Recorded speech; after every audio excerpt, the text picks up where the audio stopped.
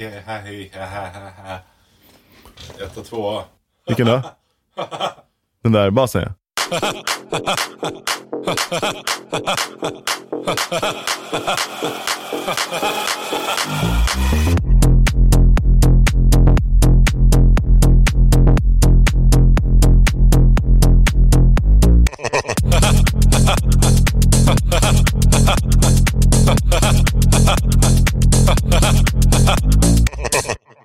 Ja, och med detta lite oortodoxa intro som gjordes medan Niklas gjorde vad han gör bäst. Jobbade på dem.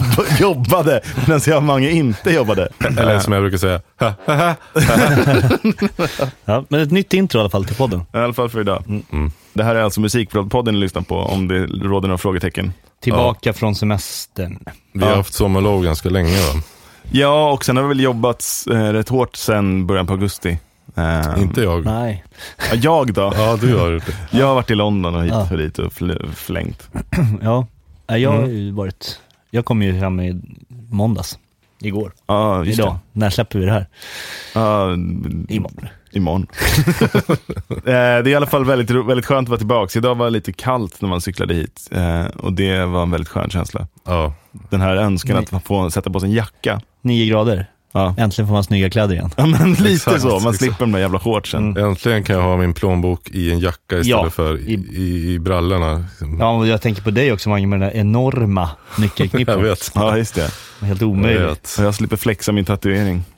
Nu kommer det inte fram för nästa sommar igen. Just har du det, en tatuering? ADSR, eller hur? Nej, det är nördigt som få. Det är de 4 default-vågformerna i analog syntes, subtraktiv syntes. Ja. Så triangel, fyrkant, sinus och sågtand. Ja. Fint. Ja, fint. Sinus är dock egentligen inte en av dem. Sådär. För de där ute som är riktigt nördiga. Okej, nej. Bara braska lite. Ja. Hörrni, vad har vi tänkt prata om idag? Vi har väl under sommaren i vanlig ordning dykt upp, eller det gör jag alltid det, men en liten skörd av frågor från er som lyssnar på den här podden. Högt och lågt, lite sånt där. Sånt tycker vi är skitkul. Och vi tänkte väl göra ett riktigt sånt Q&A-avsnitt rätt snart. Ja. Så en liten flagga för er som har frågor och inte redan har mejlat det till oss. Gör det. Skriv din fråga på vår Instagram eller på mail eller någonstans där vi finns. Så kommer vi läsa dem och välja ut dem vi tycker känns roliga. Och allmängiltiga kanske.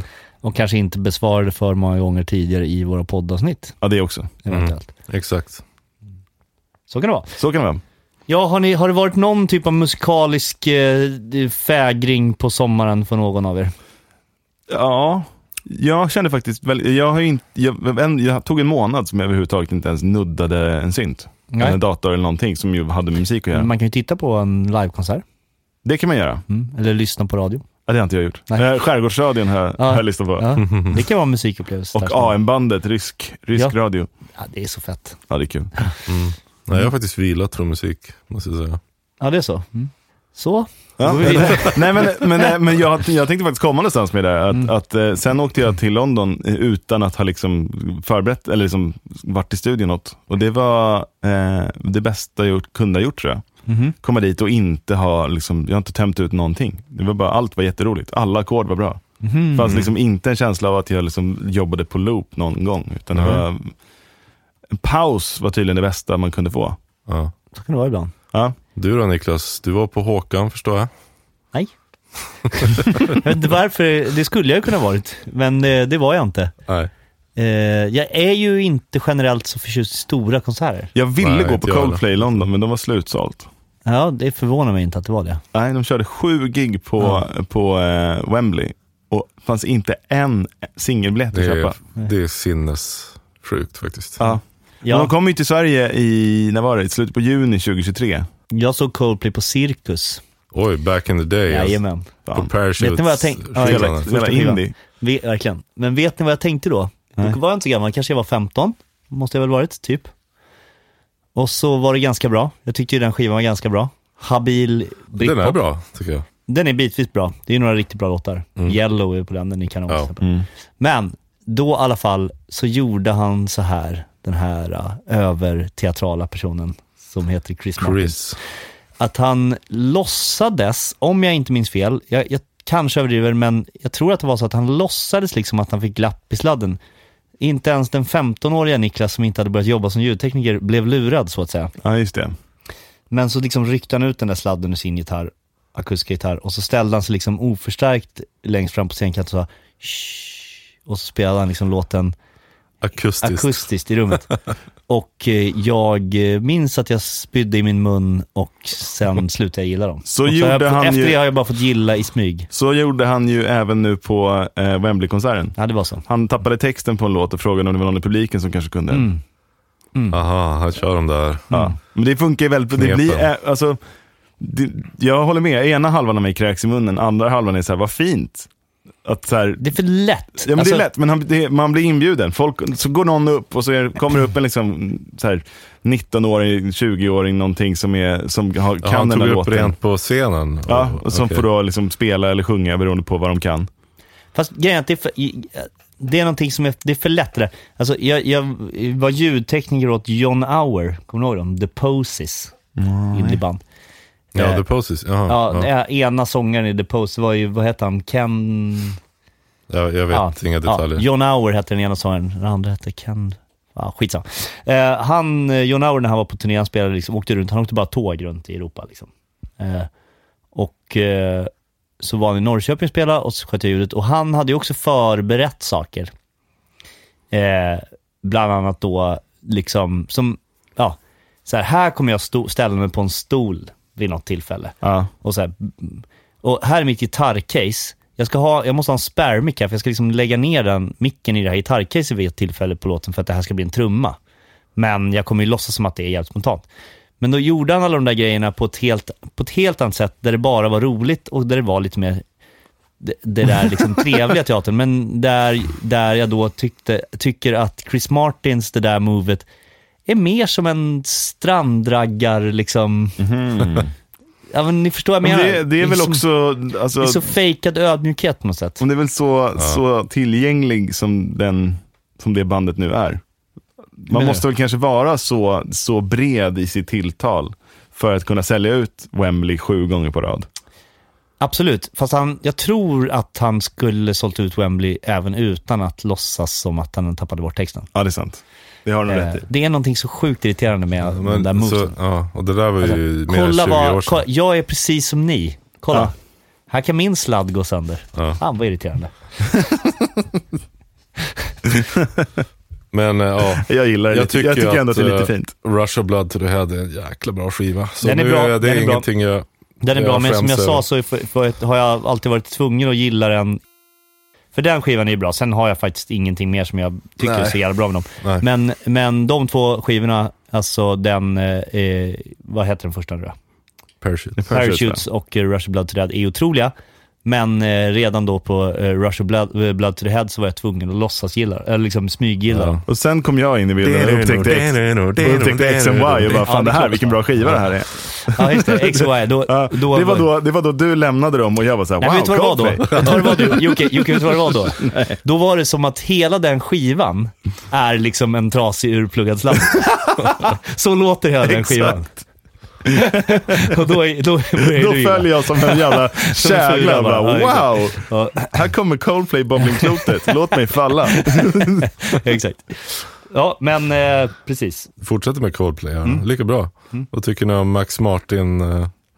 Är det skiva redan eller är det bara en låt? Jag vet inte, det finns väl kanske någonting ärligare i det här uttrycket som är nu. Sen liksom kanske någon så här La Vida Loca, eller vad heter den? Living La Vida. Att det finns något ärligare i att bara vara jävligt glättig pop. Att bara vara det liksom. Ja, men samarbete med BTS och allt det där. Jag tycker det är Avicii och hela den grejen. På ett sätt liksom. Ja men exakt, det stör mig mycket mindre nu än när det är så här, kolla på oss, här är vi ett indieband. Ja, exakt. Jag håller med. Ja, det där, man ska vara det man är. Är det liksom någon essenskänsla? Framförallt ska man inte tro att man är någon. Nej, just det. Jag tycker de var ett indieband på de 2 första skivorna och sen var de inte det längre. Och nu har de liksom gjort hela förvandlingen är klar, så att säga. Nu är det bara rent. Man intresserar sig ju lite för hur det är live.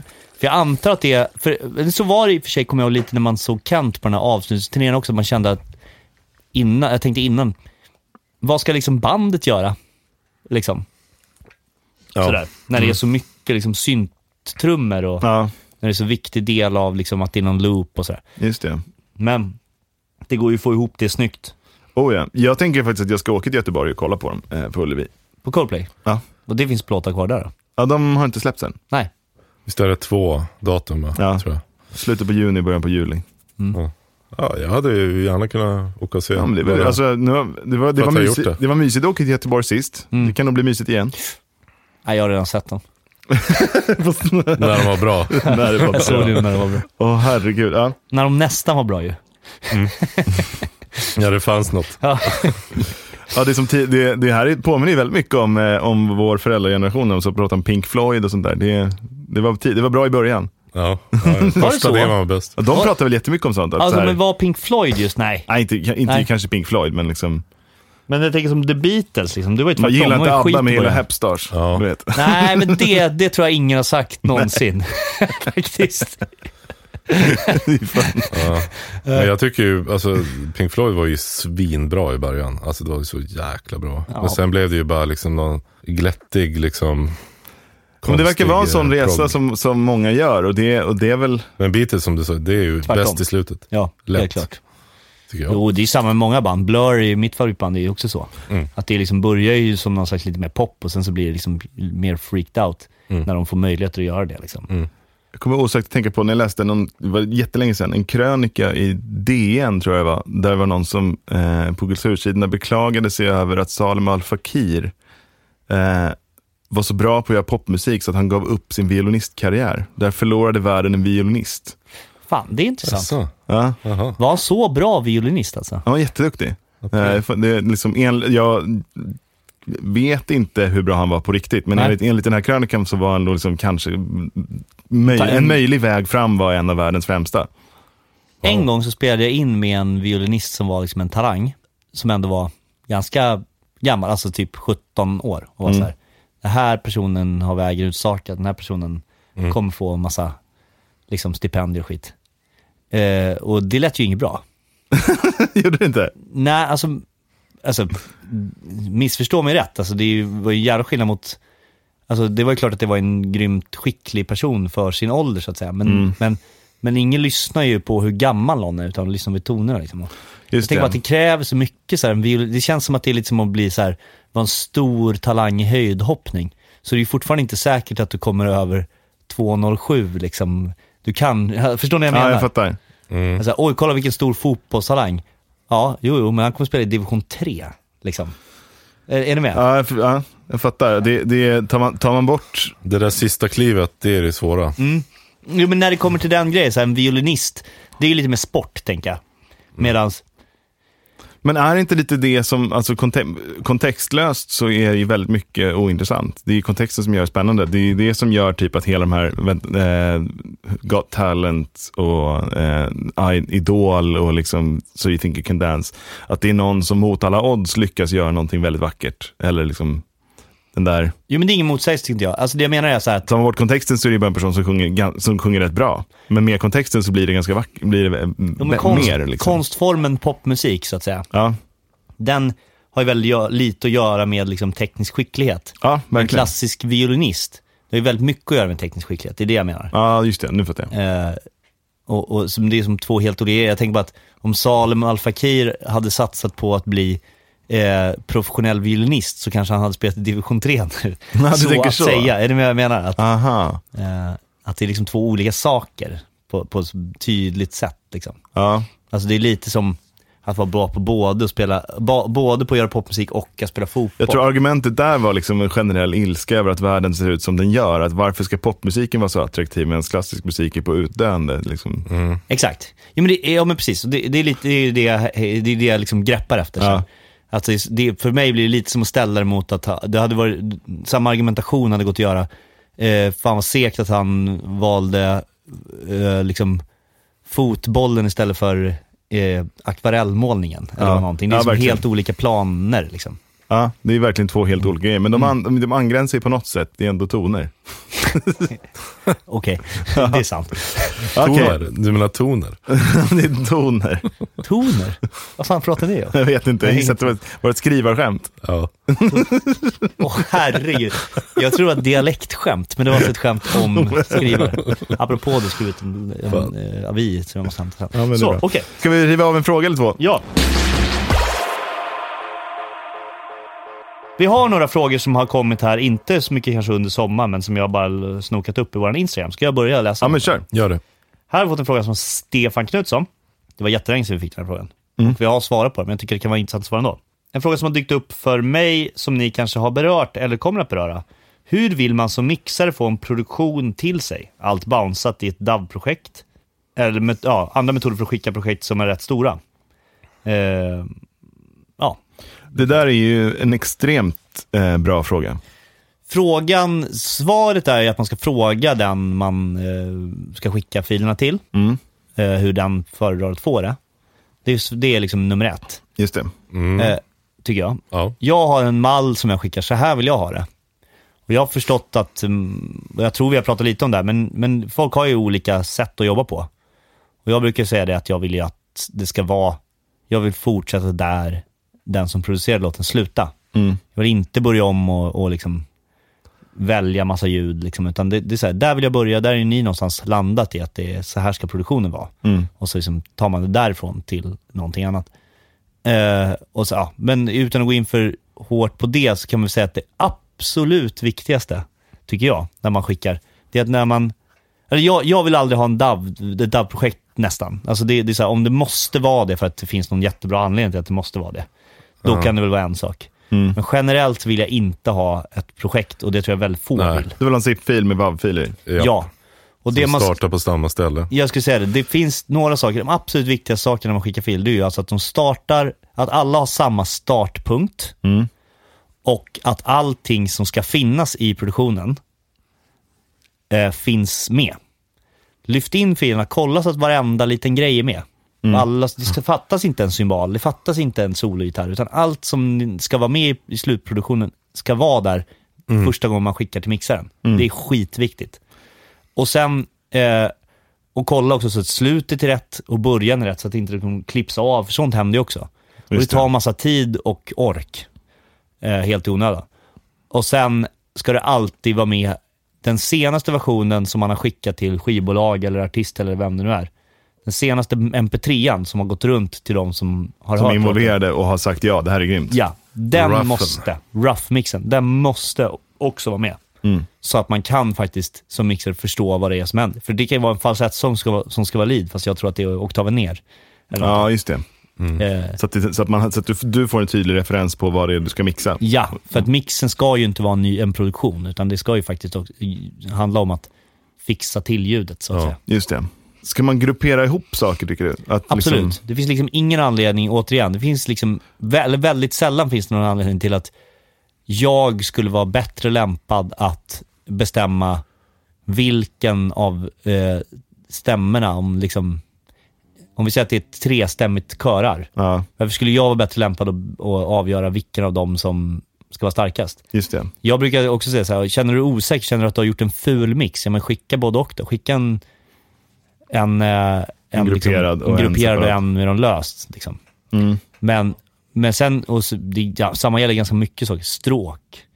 Alltså det är väldigt sällan som det finns någon poäng att gå in och liksom peta i varenda stämma i ett 12-kanaligt stråk liksom. Just det. Nej. Alltså panorering och volym, det ska vara satt. Ja. Resten kan sen kan man ju EQ och komprimera och hålla på vad man vill, men de två grejerna måste ju vara precis, så det där som de ska vara. Gruppera i kanon, gör gärna det. Men de tydliga... Om vi grupperar så summera ihop, så har man typ 7 kanaler klapps som tillsammans formar en jävligt saftig och fin klapp, så kan det lika gärna vara en stereoklapp tillsammans med 7 kanaler.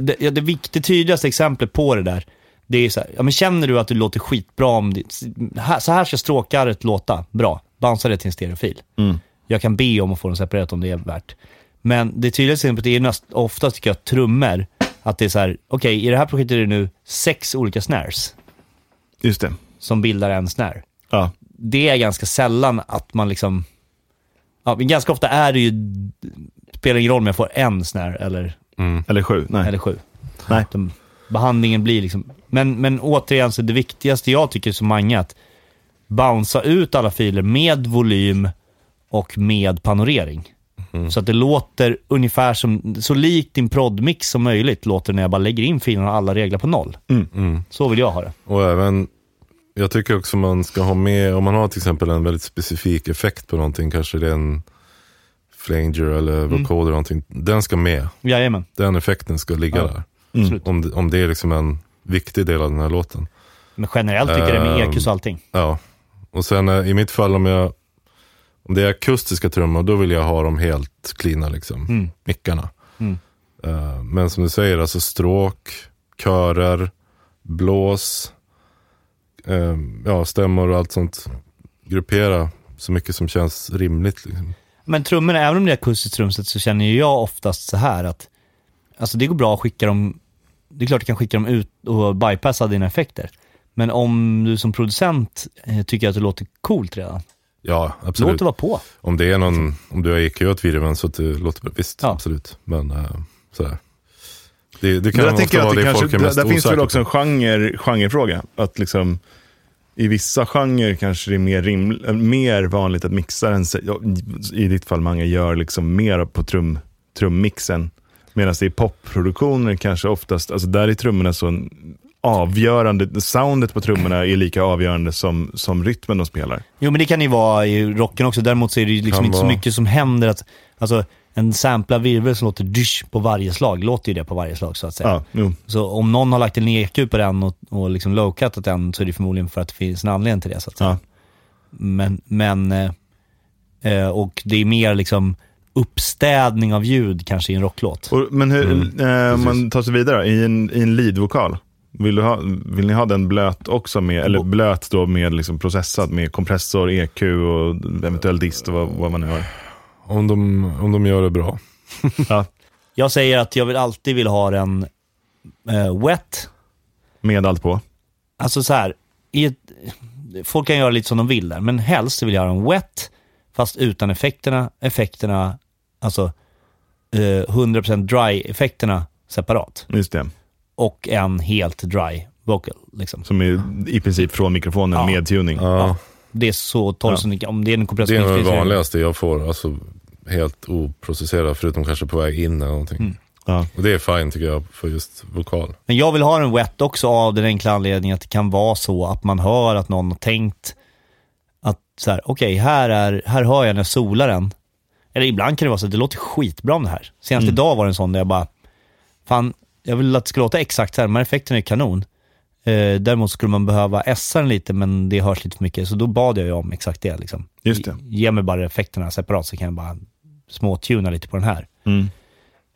Men som sagt, det jag ber om egentligen en wet och en dry för att kunna liksom kolla av lite vad de tänkt.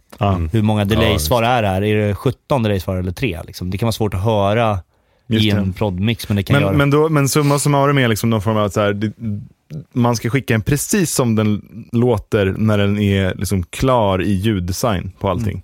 Och sen så ska du polera det. Så liksom, ska man autotuna en röst så ska det ligga nerprintat, inte att man lämnar det till dig. Alltså autotune ska man absolut inte. Nej, det är ett musikaliskt innehåll. Så det är ungefär som att lämna till mig och välja vilka ackord det ska vara på gitarrsolot liksom. Det blir jättekonstigt. Bra. Men däremot så det är lugnt om jag får en rocklåt och så är det liksom bara ljudkortet in. Det är lugnt. Jag mixar gärna så. Men då kan man kanske inte förvänta sig att, eller liksom, då låter det ju som jag tycker att det ska låta. Ja. Och så att det lämnar ju mycket mer tolkningsutrymme för mig. Just det. Så, och det kan man ju vilja ha. Namnmässigt på filerna då? Det är också tydligt. Nummer först. Så har inte jag det. Okej. Jag vill ha ett nummer så att de hamnar i rätt ordning. Alltså kicken överst till exempel då. Och kanske körerna längst ner. Så att det inte när jag importerar blir till exempel om det är bokstavsordning så måste jag dra allting kors och tvärs. Just det. För det vanligaste är ju trummor först, typ på bas, gitarr och så. Om det är en rocklåt, ja. Så ja, om det är en rocklåt. Jag är ju så i pop också i mina loddrikar. Jag har alltid trummorna överst. Det är ju sen, trummorna, absolut. Men sen börjar det bli lite... trummebas brukar kanske folk lägga först. Men det kan mycket väl vara så att det ligger en röstsampling som kanal 11 liksom. Absolut. Och den kanske jag inte vill ha där. Så för mig är det liksom lite ointressant. Alltså folk kan väl skriva numren också, det spelar ingen roll. Men det jag vill ha är vad det är för något. Så de heter, vad gruppen är. Alltså jag har då BR-systemet drr, alltså sådär. Ja. Sy. Alltså det ska stå SY först om det är en synt, DR om det är en trumma. Så blir det lättare. Då blir det bokstavsordning rätt. Då hamnar det ihop med varandra. Jag vill också ha nummer för att ibland är det ju att man får kanske 3 olika gitarrmickar. Så här, gitarr 1 SM57, gitarr 1 rum. Då vill jag att de ska hamna tillsammans så att inte jag måste figurera ut vilken mix som hör till vilken gitarr liksom. Just det. Där finns det ju, men det är väl mer i rock som det är vanligt med sånt. Återigen, spelar det ingen roll. Skickar man dem med ett nummer till mig så är det okej. Förutsatt att man har sorterat det snyggt själv. Så det går ju bra. Just det. För då kommer det ju vara lätt för mig att reda ut det ändå. Ja. Men det som är liksom, det är väldigt onödigt att jag lägger 1,5 timme på att sortera audio 17 och liksom kul synt haha liksom. Eller, du vet. Ja. Det kan vara mycket sådana där grejer faktiskt. Och det är som helt onödigt. Bara, vänta nu, den här filmen verkar vara 2. Aha, det där är en buss. Och i den låg de där. Och man ska reda i det. Det är liksom... Ja, just det. Och samma sak där. Det tar ju bara energi från mixen. Mycket bättre att jag mixar istället. Ja. För att sortera filer. Ja. Det är det man får betalt för. Så det är bättre att man får göra det. Ja. Ja, det var väl en utmärkt genomgång. Hade vi mer då? Vi har en till fråga. Det här kommer från Oskar Seder. Vi har svarat på den här också, fast jag tänker att vi kan nu formulera ut, brodera ut lite. Tjena, jag och en polare har tänkt spela in en EP i sommar och jobba på ganska begränsad budget. Fattig studentgrejen och allt det där. Tanken är att vi bara ska använda en Scarlett Solo för att spela in. Prodda det själv och sen hyra in någon som mixar. Tror ni detta räcker för att det inte ska låta som skrammel?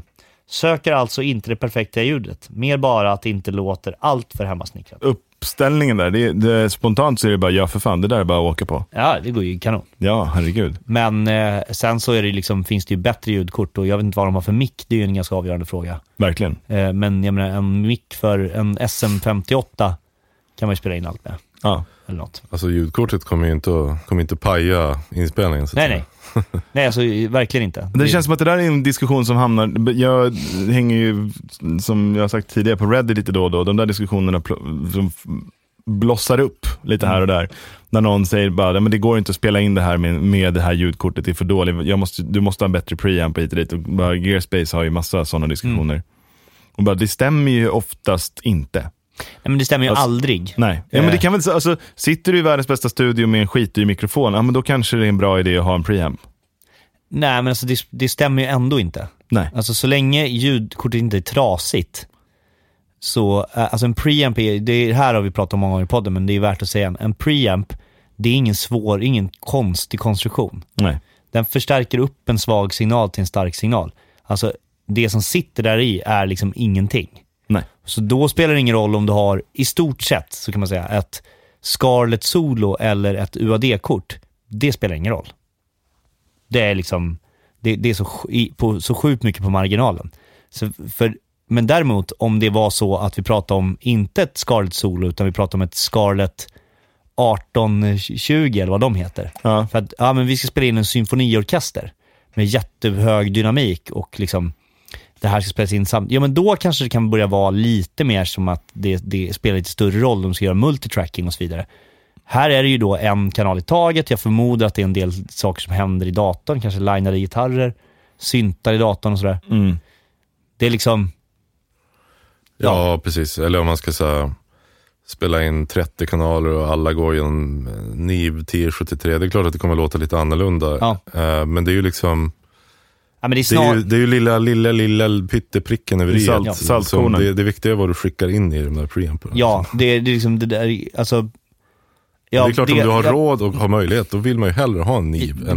Bättre att ha bättre grejer än sämre grejer. Men om man säger så här, om man har ett... Vad finns det för skitdyrt ljudkort? Jag vet inte.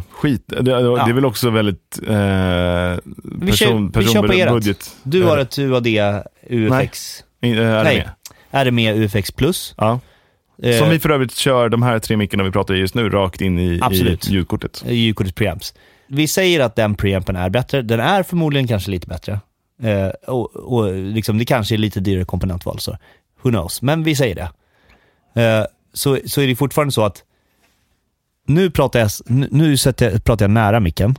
Hallå. Här sitter jag och pratar.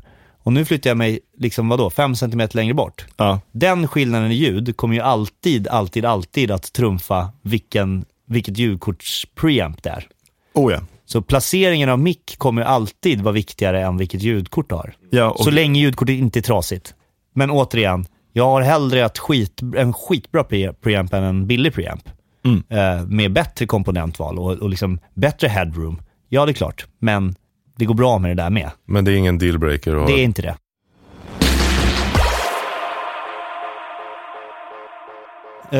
Ta något du då, Mange.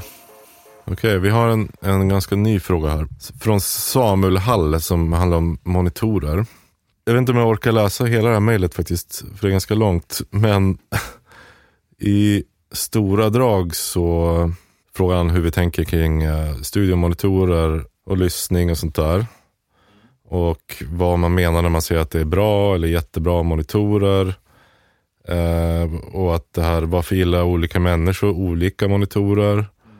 Och hur kan man motivera att köpa en jättedyr högtalare eller ett par dyra högtalare när folk ändå lyssnar i portabla Bluetooth-lurar eller högtalare i mobilen. Vi kan ju börja med den första där, eller sista med det. Ja, men precis.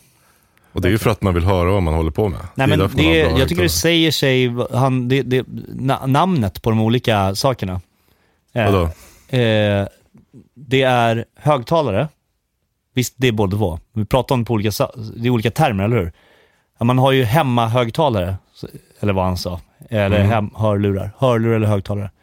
Och det vi gör i studion är monitorer. Just det. Så det ligger någonting i namnet. Ja. Vad är det vi ska göra i studion? Ska vi sitta och njuta och lyssna på musik? Ja, det kan det förvisso vara. Men det framförallt handlar om är att höra. Att monitora, vad ska man säga? Att precis som om det var... Analysera eller något typ. Monitorera låter inte som ett svenskt ord. Nej. Nej, men man fattar ju lite skillnaden. Att monitorer är ett verktyg och högtalare är liksom lyssna på musik. Det är aldrig någonsin så att någon hemma i sin hemmalyssning eller sina Bluetooth-hörlurar solar en hi-hat för att kolla om det ligger ett missljud där. Nej. Så att säga. Men våra högtalare ska ju vara så bra som möjligt på att återge så mycket ljud som möjligt. Inte nödvändigtvis så vackert som möjligt. Nej, utan så vi hör vad det kan uppstå för problem. Ja, men det är en väldigt bra sätt att förklara på. Core Code, den här gamla märket, de har ju några gamla högtalare som jag tycker är de bästa jag någonsin har jobbat i. För att de är så otroligt tydliga med när det är missljud i diskant. Om man har en lead-sång, jag har aldrig haft så lätt för att EQa lead som i de specifika högtalarna. För att man bara hör direkt vad som ska bort. Eller vad som är för mycket eller för lite av. Medan det är liksom i till och med de här Genelec-lyssningen som jag har här, som är hur nöjd som helst, där får jag ändå liksom skärpa mig lite. Jag tycker att det är hela essensen med studiohögtalare, att man vill att det man gör i studion ska översättas så bra som möjligt till så många andra högtalarlyssningar som möjligt. Gör det, då är det rätt liksom, då har man träffat rätt. Ja, och det tror jag att det för mig i alla fall så är min upplevelse att ju tydligare jag hör saker, både i bas och diskant och mellanregister, desto lättare är det ju att få det att funka så. Ja. Man kan ju inte veta i vilken miljö någon slutkund sitter. Nej, och det är inte alla som lyssnar i liksom crappy Bluetooth-högtalare eller på telefonens egen... Alltså, många lyssnar ju faktiskt i bra hörlurar och bra högtalare hemma också. Så att man vill ju att det ska funka överallt. Det är det som är, det vore ju grejen. tråkigt om det är så att vi kör att man skaffar sig... Man skiter i allt. De flesta lyssnar... Vi säger att vi säger att det skulle vara så att 90% ändå lyssnar i ett par Bluetooth-hörlurar. Så börjar jag mixa i ett par Bluetooth-hörlurar som inte spelar ner till så lågt i basen. Och sen så visar det sig när någon sätter sig i sin nya bil med jättefin stereo att det ligger ett jordbrum över hela låtens baskaggekanal som jag inte har hört. Det vore ju ganska oproffsigt liksom. Ja. Så om det där är ju hårdrare, men ni fattar vad jag menar. Ja. Att det handlar om att upptäcka fel till viss del också. Ja, men där är också, kommer jag ihåg när vi satt och gjorde någon låt, jag och Bruce, vi hade en lång diskussion om man kunde spela låga C. För att liksom, vilka system klarar av att spela upp den tonen. Vilken hertz snackar vi om ungefär? Jag kollar upp och vad är låga C? A440. Precis. Vi snackar... Borde man kanske veta. 32. C0 kan det ju knappast vara. Det måste ju vara C1. Ja, 32,7. Jag hade för mig det. 32,7 hertz är det låga C där. Ja. Visste jag spontant i huvudet faktiskt. Det var väl ändå jag som visste spontant. Du visste spontant. Jag visste nästan spontant med några klick. Och så testade vi liksom i Sonos-högtalare. Och de klarade det. Och då landade vi på att ja, men då, om Sonos klarar det, då kan man i alla fall acceptera att liksom, det finns en rimlig chans att den som lyssnar kommer kunna höra den här tonen. Ja. Eller sen fick man göra, kanske. Sen fick vi göra lite kreativa knep för att få liksom, lägga på kvinten en oktav upp. Så att man tror att man hör den också tydligare än man faktiskt gör. Det låter lite distat typ. Lite övertons tänket. Lite 808-knepet. Ja. Men i det läget så var det ju, då har man ju en studiomonitorlyssning som utan problem klarar att spela den tonen. Men där man får liksom tänka. Och då vill man ju höra om den tonen är för stark till exempel. Ja, men det finns ju en hög risk om man inte har en studio eller monitorer som kan spela dit. Att man har ganska mycket information där för att man vill höra den. Och sen när man skickar det, när det ska då komprimeras ihop till en MP3 så börjar dista bete sig. För att det är jätteför mycket information där nere. Som man inte hörde. Men sen om man tar sig vidare i frågan då, så är det ju frågan att liksom hur man avgör vad som är bra monitor eller vad så. Ja, exakt. Och jag tycker att man kan gå och lyssna på avsnitt vi gjorde ihop med eller vi var hälsa på Genrek. Så sägs det några saker där som jag tycker är värda att ta med sig, även om man då kan ju också komma ihåg att det är Genrek förstås. Just det. Och de kanske pratar extra gott om sina högtalare, men principerna gäller för alla högtalare egentligen. Att ställ in ett par högtalare i ett rum. Här pratar vi lite den här ljudkortsgrejen igen. Alltså ställ in världens bästa högtalare i en kyrka, så kommer det inte bli så jätteskön definition ändå, så att säga. Nej. Så det är så jävla mycket som spelar in. Precis, så behandla rummet, och sen tror jag nästan det är svårt, alltså man måste nog testa sig fram ett tag. Det är svårt att hitta rätt direkt, det tror jag. Ja, och det finns ju liksom, jag har haft, innan mina med Genrek så hade jag ATC i typ 10 år. Så att jag har ju liksom egentligen inte, alltså så länge jag jobbar professionellt har jag haft på skitdyra högtalare.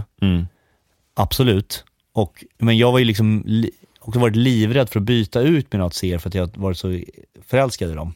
Sen byter man och så märker man att man vänjer sig liksom. Ja, men det gör man ju. Så det är ju det också, man så här sätter in det på nya högtalare, så tar det ju lite tid också. Högtalare är ju väldigt personligt, det ska man ju säga. Alltså det är ju, tycker smaken är stor skillnad på.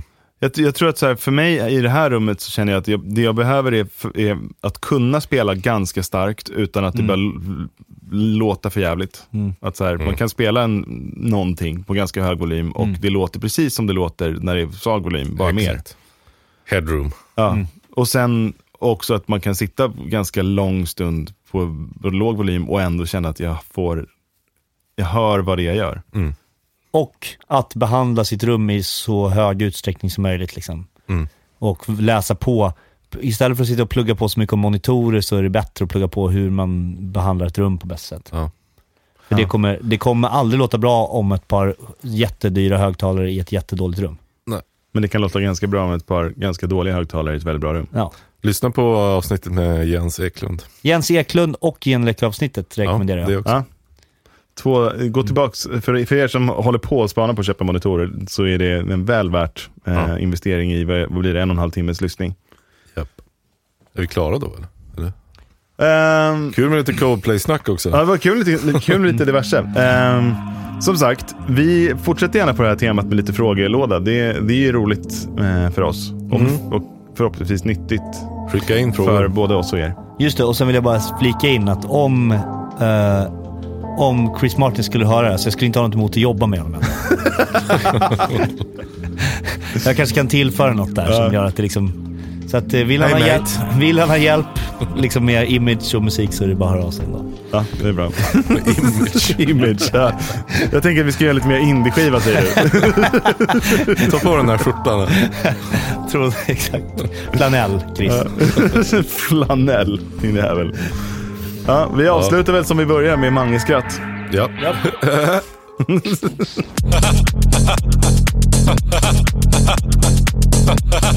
ha.